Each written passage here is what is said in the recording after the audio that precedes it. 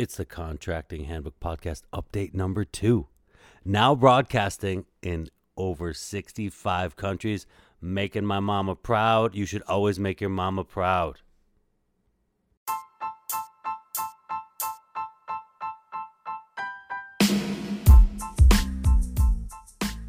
Welcome to the Contracting Handbook Podcast, a podcast for how to run a small contracting company. Whether you're a general contractor like me or a trade contractor, starting fresh or been in business for years, here's all the stuff you never knew you'd have to know before you started your contracted business with the man who's seen it all, your host, Mike Kinoki. That's me.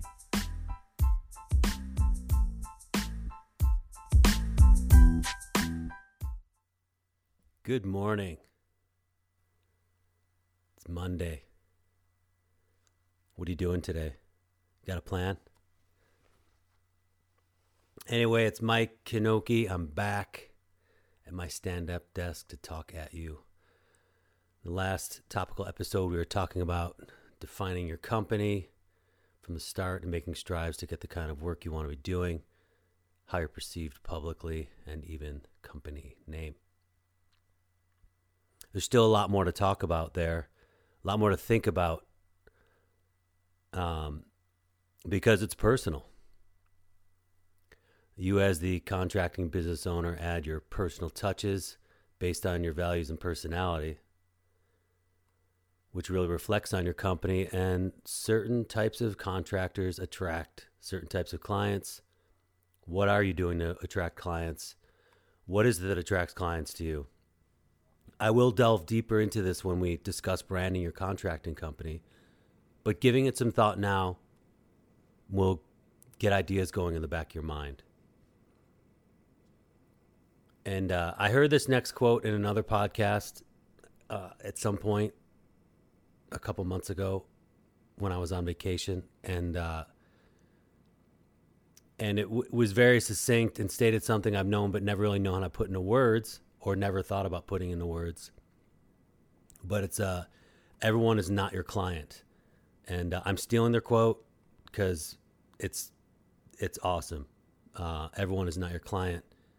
And if you've been doing this for a while, you know what I'm talking about. But if you haven't, think about the characteristics of what you want in a client. Things like, most importantly, do they do the kinds of projects you want to be doing? Do they want to do this kind of projects that you want to do?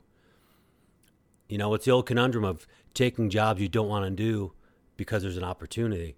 Are you going to put a roof on a house when you'd rather be remodeling a bathroom? All the roofers say, yeah. Are you going to be fixing broken toilets and clogged pipes when you'd rather be sweating new supply lines and gluing up waste lines? So everyone is not your client. And then moreover, do they have experience working with contractors in the past? Do they have a plan? Do they seem to trust you or seem trustworthy? Do they take care of their home? Can they pay for the project? I mean, the client having enough money is important, but sussing out tire kickers right away is more important, because the tire kickers will take all your time and never spend a dime. And I'll talk about them later too, because they're everywhere. So everyone is not your client, and you're going to start thinking about who is. And while you're thinking about that,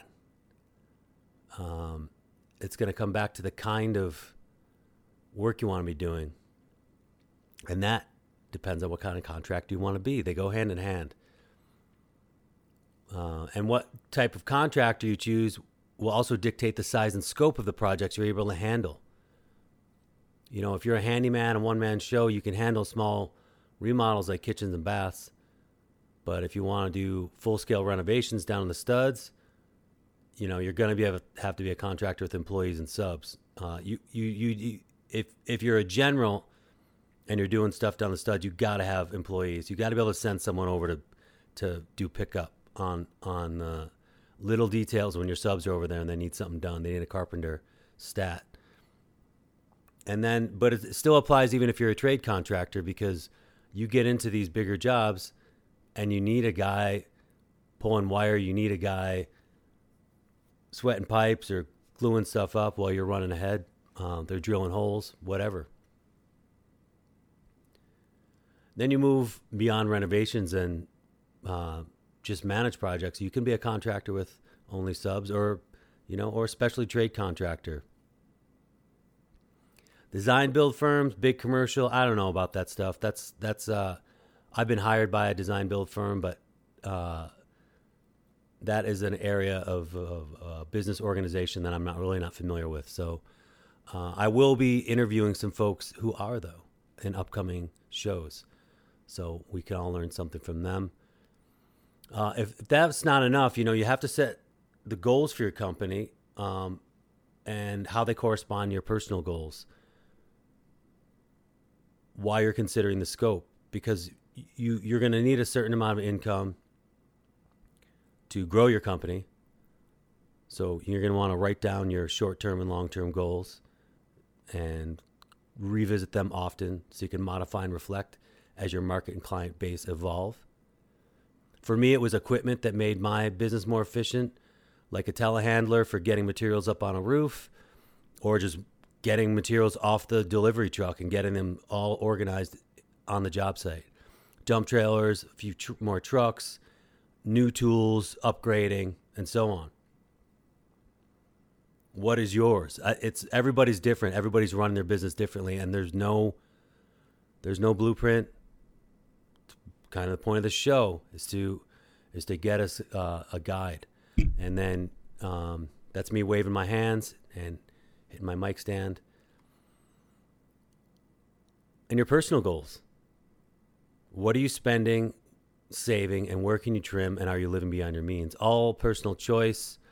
There are lots of shows on construction financing and lots of books. And we'll get some of those guys on here too.